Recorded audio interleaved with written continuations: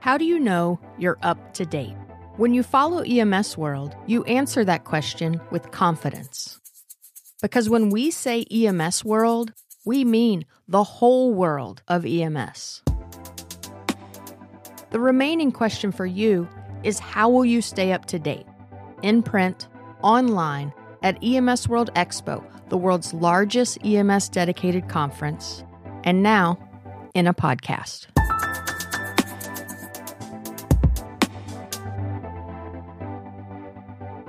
The job is not a death sentence. It is a challenge to be overcome, and we are very good when we recognize hazards and we are empowered to protect ourselves against them.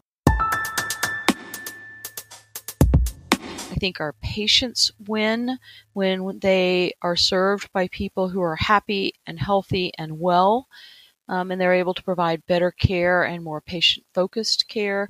So I think there are wins all the way around when we address this issue. Welcome to EMS World Podcasts. I am Hillary Gates, Senior Editorial and Program Director for EMS World, and today I want to welcome our guests, Jane Bryce and Rhonda Kelly. We will be discussing the article from the February issue of EMS World magazine called Effects of an Unwell Workforce. It was authored by Jane Bryce and co-researchers. Today we're going to ask Jane and Rhonda some questions about the article. Jane, can you please introduce yourself? I'm an emergency physician at the University of North Carolina.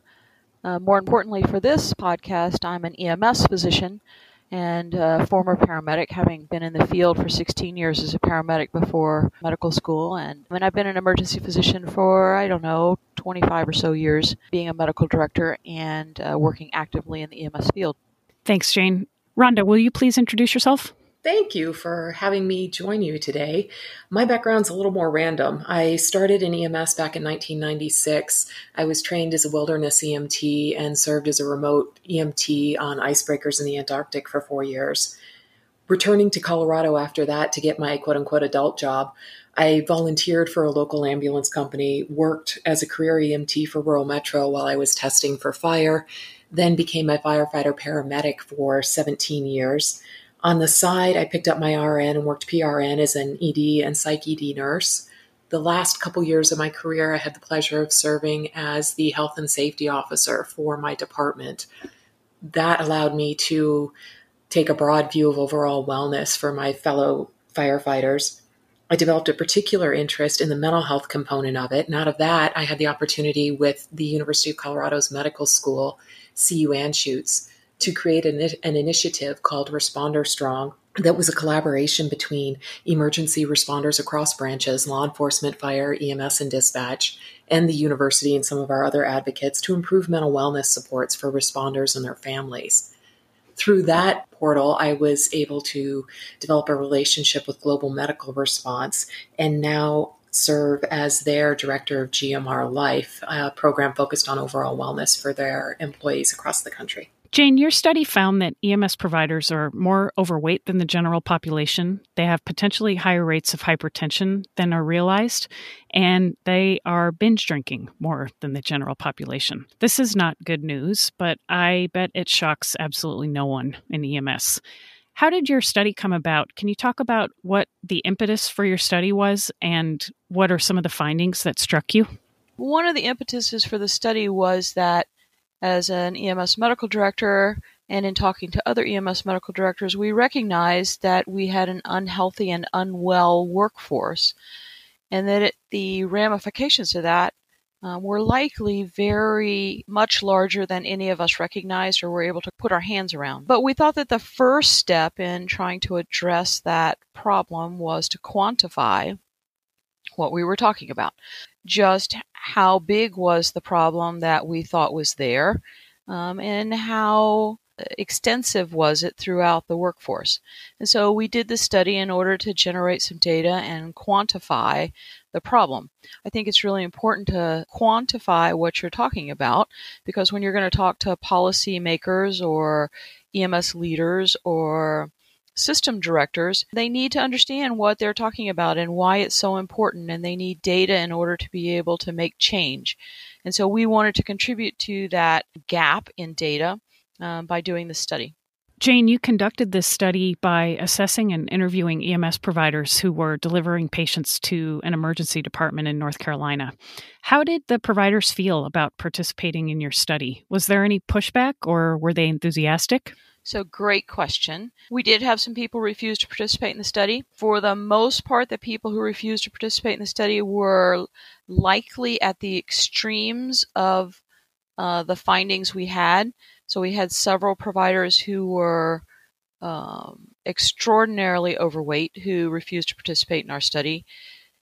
But for the most part, that was a very small minority, but for the most part, they were very eager to participate and to contribute to this body of knowledge and to understand for themselves what their own wellness looked like.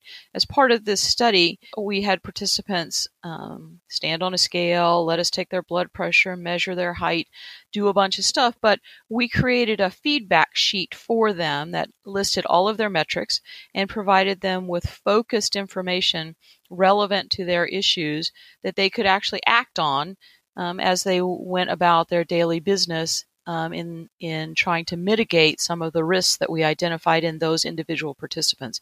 And they were glad to receive that information, which was very heartening because, if you find a big problem and you want to move to address it, but no one wants to change, that makes it very difficult. But we found an openness and a willingness to participate and to change that was very heartening. Let's dive into some of the numbers of the study. The study found surprisingly high levels of overweight and obese EMS providers, 80%, which is significantly higher than the general population in the U.S. of 70%. 65% of your study participants had elevated blood pressure measurements, and as I mentioned before, admitted to heavy drinking or binge drinking at much higher rates. These are not comfortable statistics, and Rhonda, acknowledging them can be personally and professionally embarrassing, perhaps. How do you suggest we push past this in order to address the problem? What are some of the solutions in addressing these problems, Rhonda? Well, first, I love that Jane and her group have not only quantified the data, establishing a baseline for the justification of funding and attention being paid to these issues. I think that's of tremendous benefit to us, and it allows us to measure the efficacy of interventions that we take moving forward.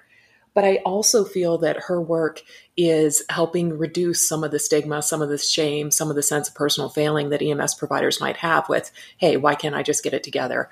Why am I overweight? Why am I drinking so much? Why? This allows us to quantify it and to normalize it. This is common, and now let's look for the causative factors. And I very much believe the causative factors are occupational in nature.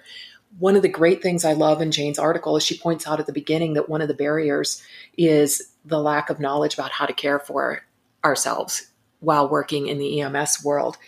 A lot of what we're seeing, she highlighted that many EMS providers are meeting the CDC's base guidelines for physical activity, yet we're still seeing elevated blood pressure, elevated cholesterol, elevated body mass. You and I have spoken, and I'm sure Jane's up to speed on all of this, about the sedentary science. The research that comes particularly out of the University of New Mexico and Len Kravitz's group about what sitting for long periods of time does to our bodies. We know that after 30 minutes of sitting, our metabolic rate can drop by as much as 90%. We know levels of good cholesterol drop, inflammatory markers increase, insulin resistance increases, and that the benefits of exercise are different than the detriments of prolonged sitting. So this is why it doesn't matter if we go out and we exercise hard for an hour. It doesn't absolve us of the negative effects that sitting for 8 hours after that will. The bright side in the sedentary science is we don't have to work out hard for an hour to disrupt the effects of prolonged periods of sitting. We can do it with fidgeting. We can do it with just standing up, moving around, so that we not only decrease our overall time sitting during a shift or during the rest of our life, but we break the times that we are sitting into smaller and smaller chunks. We can reverse those adverse metabolic effects. And I think that's one of the big messages we need to really get out to EMS personnel. So instead of feeling hopeless, feeling like I can't make it to the gym for an hour, so I'm screwed, I'm just going to have to sit here and suffer the effects of ill health. No. There's small, little, and I love the term hacks. There's small hacks you can do to improve the overall quality of your health and your life throughout the course of your shift.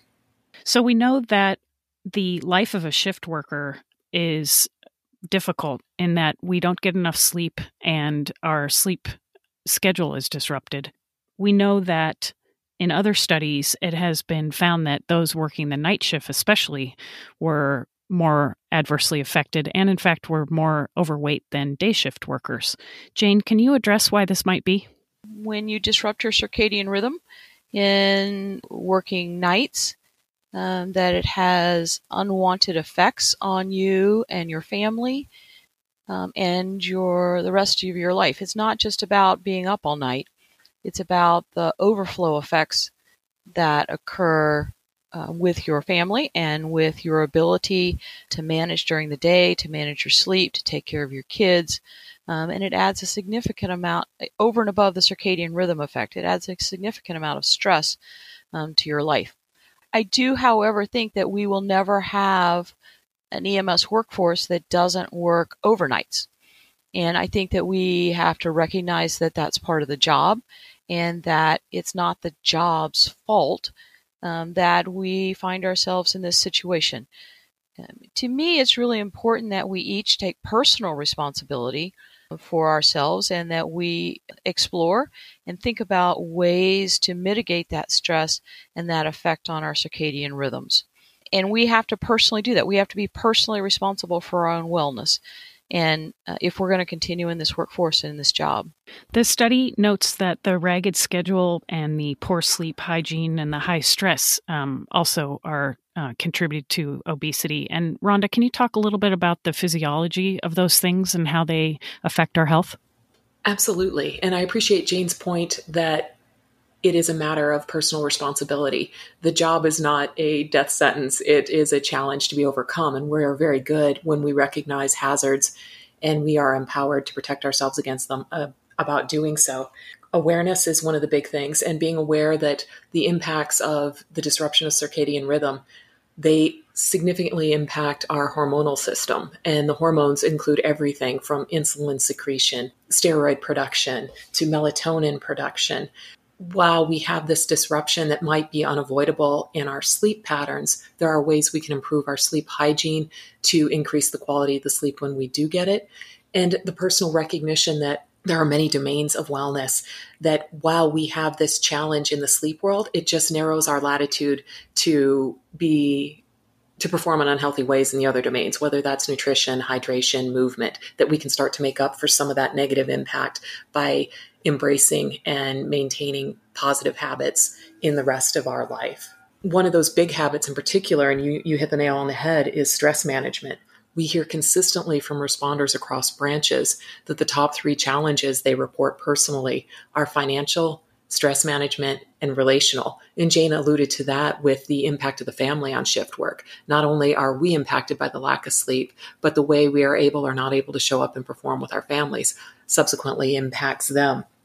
I think that targeting stress management training for responders and breaking it down into easy to understand and easy to implement practices, whether it is food prep and having healthy snacks, not having to go through the drive-through line, not missing meals and then being ravenous and eating whatever's in sight during a shift. Hydration. Lots of times when we're thirsty, we think we're hungry. So we turn to food when what we really need is water or another healthy beverage. Movement, talking about the sedentary science again. When we're posting, just being able to get out of the ambulance, to stretch, to move around, just to walk around, to break up that interval of sitting in the ambulance can have tremendous positive health benefits for us. Stretching before bed, releasing some of the muscle tension, sending the signal to our brain that, oh, it's time. We can calm down. We're not in a stress state anymore, and we can improve our sleep. Talking about mindfulness breaks. And I know lots of times people think, well, a mindfulness break is an hour for yoga, or it's sitting and meditating with candles and with incense. No. There's simple little things that we can incorporate into our day. Just even standing outside, closing our eyes and feeling the sun on our face, feeling our footsteps hit the ground. There are lots of ways that we can draw ourselves back to our body, trigger our parasympathetic nervous system, and start to calm the body. And all of these little pieces, which are easy to integrate, can ultimately have a significant overall impact on our well-being. Great suggestions. Rhonda, I find it striking that the nation's largest EMS provider, GMR, also known as AMR, has created your position. You called it Head of GMR Life. To your knowledge, are there other EMS agencies or fire departments doing similar things with their employees? And why do you think this position was created? And talk a little bit about your first month or so in the job. It's been just over a month now, so it's been a steep learning curve, which has been fantastic. I first came into contact with global medical response through my work with Responder Strong. Almost immediately, I was struck by the sincerity of GMR's leadership and their sincere concern for the well-being of their employees. We had several lengthy discussions about the way that EMS has not been as well supported as other branches, in particular law enforcement and fire. For years, I've seen law enforcement and fire really stepping up, trying to assess the problem, measure it, and create effective interventions. One of the things that my early discussions with GMR included were talks about how EMS has been so fractured in the U.S. We've got the large volunteer component, we have municipalities, we have the privates. The privates have traditionally had very high turnover rates of employees through burnout and through other health issues, with an average career being anywhere from 2.5 to 5 years in length. We talked about ways to mitigate that. And one of the things I really appreciated about GMR's leadership is they recognize they have essentially 38,000 personnel throughout the country. They have the awareness and they have the reach and they have the desire to impact not only their employees, but to help set a national standard for how other EMS agencies can better support their personnel in overall well-being, but particularly looking at it in a triage fashion in supporting their mental health. We're all familiar with the horrible statistics around suicidality. And we also know that there is a wide spectrum of suffering from the healthy EMS provider to somebody who is contemplating taking their own life, that there is a lot of room there that's unfortunately taken up with depression, with anxiety, with substance abuse, with other unhealthy choices. And I firmly believe and have found that GMR's leadership also agrees that when the single greatest exposure of our careers is the intense trauma and suffering of other people, in the complete absence of any preparation how to deal with that, we will default to the numbing mechanisms, the coping mechanisms that are readily accessible, whether that's alcohol or the NARC box or eating or excessive shopping, whatever it is. But we can mitigate those behaviors if we teach people up front, hey, this is a big hazard, and this is how you protect yourself from those. This is how you manage that level of stress so that you are having a healthier life overall. Over the past month, I have continued to be struck by the commitment that GMR is showing to this, not only in creating my position, but in committing to creating a program called GMR Life, which is focused on overall well-being, health, wellness, and resiliency, and to sharing that with other organizations so that we can help not only their personnel, our personnel, but other EMS workers across the country. Jane, going back to the causative effects and what's happening in the workforce, I think a lot about the kind of chicken or the egg argument. Could we claim, based on what you found in your study, that the circumstances of the job are part of the cause of these unwell effects on the workforce? Or is it possible also that EMS providers are entering the field with these problems already existing? Or is this a moot point? Does this even matter? How would you respond to that? The study was an observational cross-sectional study for which no cause or effect can be attributed. I can't know from this study whether the job caused the problem or the providers came in unwell and EMS supervisors just seem to hire unwell people. It's hard to, you can't know that from this study. The second answer, though, is that I don't think it really matters at all. It is what it is. And this is not strictly applicable to EMS. This is true for emergency departments, both the nurses, physicians, and other providers who work there. This is true for many portions of the fire service. This is true for many portions of law enforcement. I think it just doesn't matter whether it was a chicken or egg thing and what caused what. We have an unhealthy and unwell workforce that we need to work with to help them mitigate these risk factors and these health issues. This has many, many, many benefits. One party that benefits is the provider themselves. They are now cognizant of their health. They're paying attention to their health.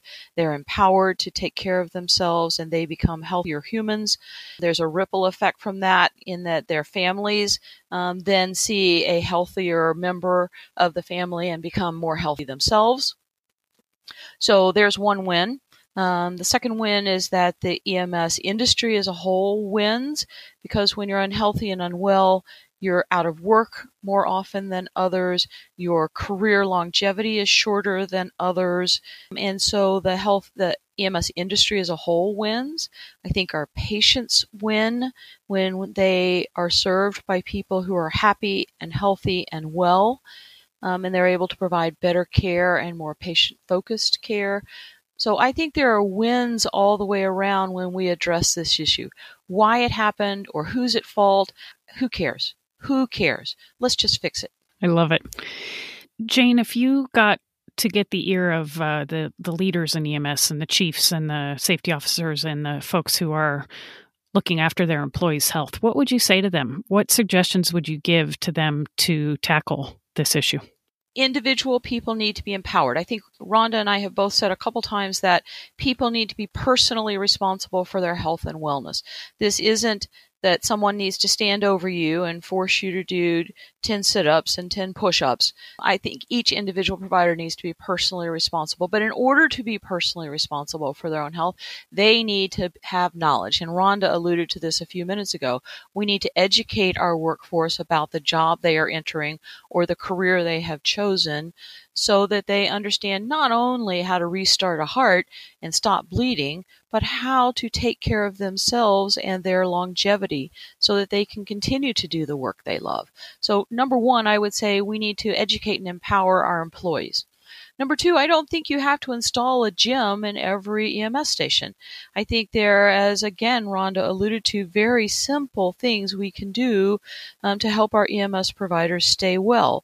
We can help them with short walking paths or opportunities for them to do other things in the station that get them up and out of the chair and from in front of the TV.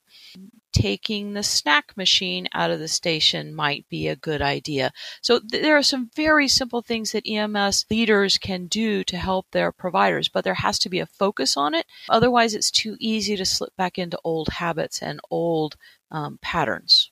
Rhonda, what would you say to EMS agency leadership, and what practical, right now, right after this podcast is over, suggestions would you give to them? I absolutely agree with everything that Jane just said, and I love her emphasis on we're trying to be better humans. We're focusing on the human behind the uniform. And I think, as she alluded to with our training, we have taught people all of these skills that are essential for their performance, their success in their job. But we have assumed that they just know how to take care of themselves and that they'll do that without ever having taught them. And where in life do we ever get taught those skills? I really think that the big message we can send to leadership is exactly what Jane said, is we need to better educate our personnel. Our personnel are here because they want to help others, bottom line. We have to teach them to value helping themselves also and make it accessible. I know that there are a variety of work environments across the U.S. and actually across the world with EMS. There are crews who work overnight and who post out of their vehicle all night. They have different challenges than those who are station-based and maybe working 24-hour shifts.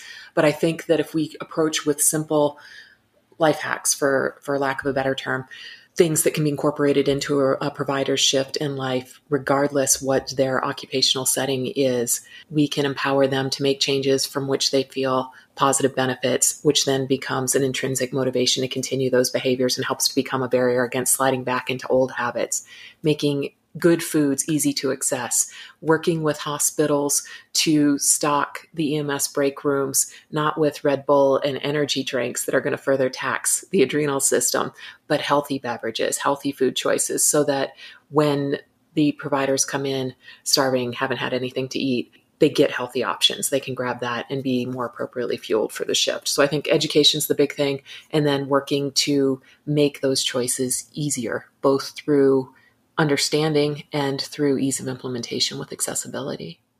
It was just terrific talking to both of you. Jane Brice, thank you for your long career and your important work in EMS. I really enjoyed having you on the podcast, Jane. It was delightful. Thank you so much for having me. This is a super important topic, and I'm delighted to have some attention attracted to it. And Rhonda Kelly, good luck in your new role, affecting the lives of 38,000 people. No pressure. Thanks for being on the podcast today. Thank you so much for the invite. I enjoyed it. You can check out more of this topic on emsworld.com by searching for Jane Bryce's article, Effects of an Unwell Workforce. It was in the February issue of the EMS World magazine, and we invite you to like the podcast and come to EMS World Expo from September 14th to the 18th in Las Vegas, Nevada. Thanks again, you guys. This has been an episode of EMS World Podcast. You can find this article and hundreds more like it at emsworld.com. You can also follow EMS World on Twitter, Facebook, and Instagram. And see you in Vegas, September 14th through the 18th, 2020, at EMS World Expo.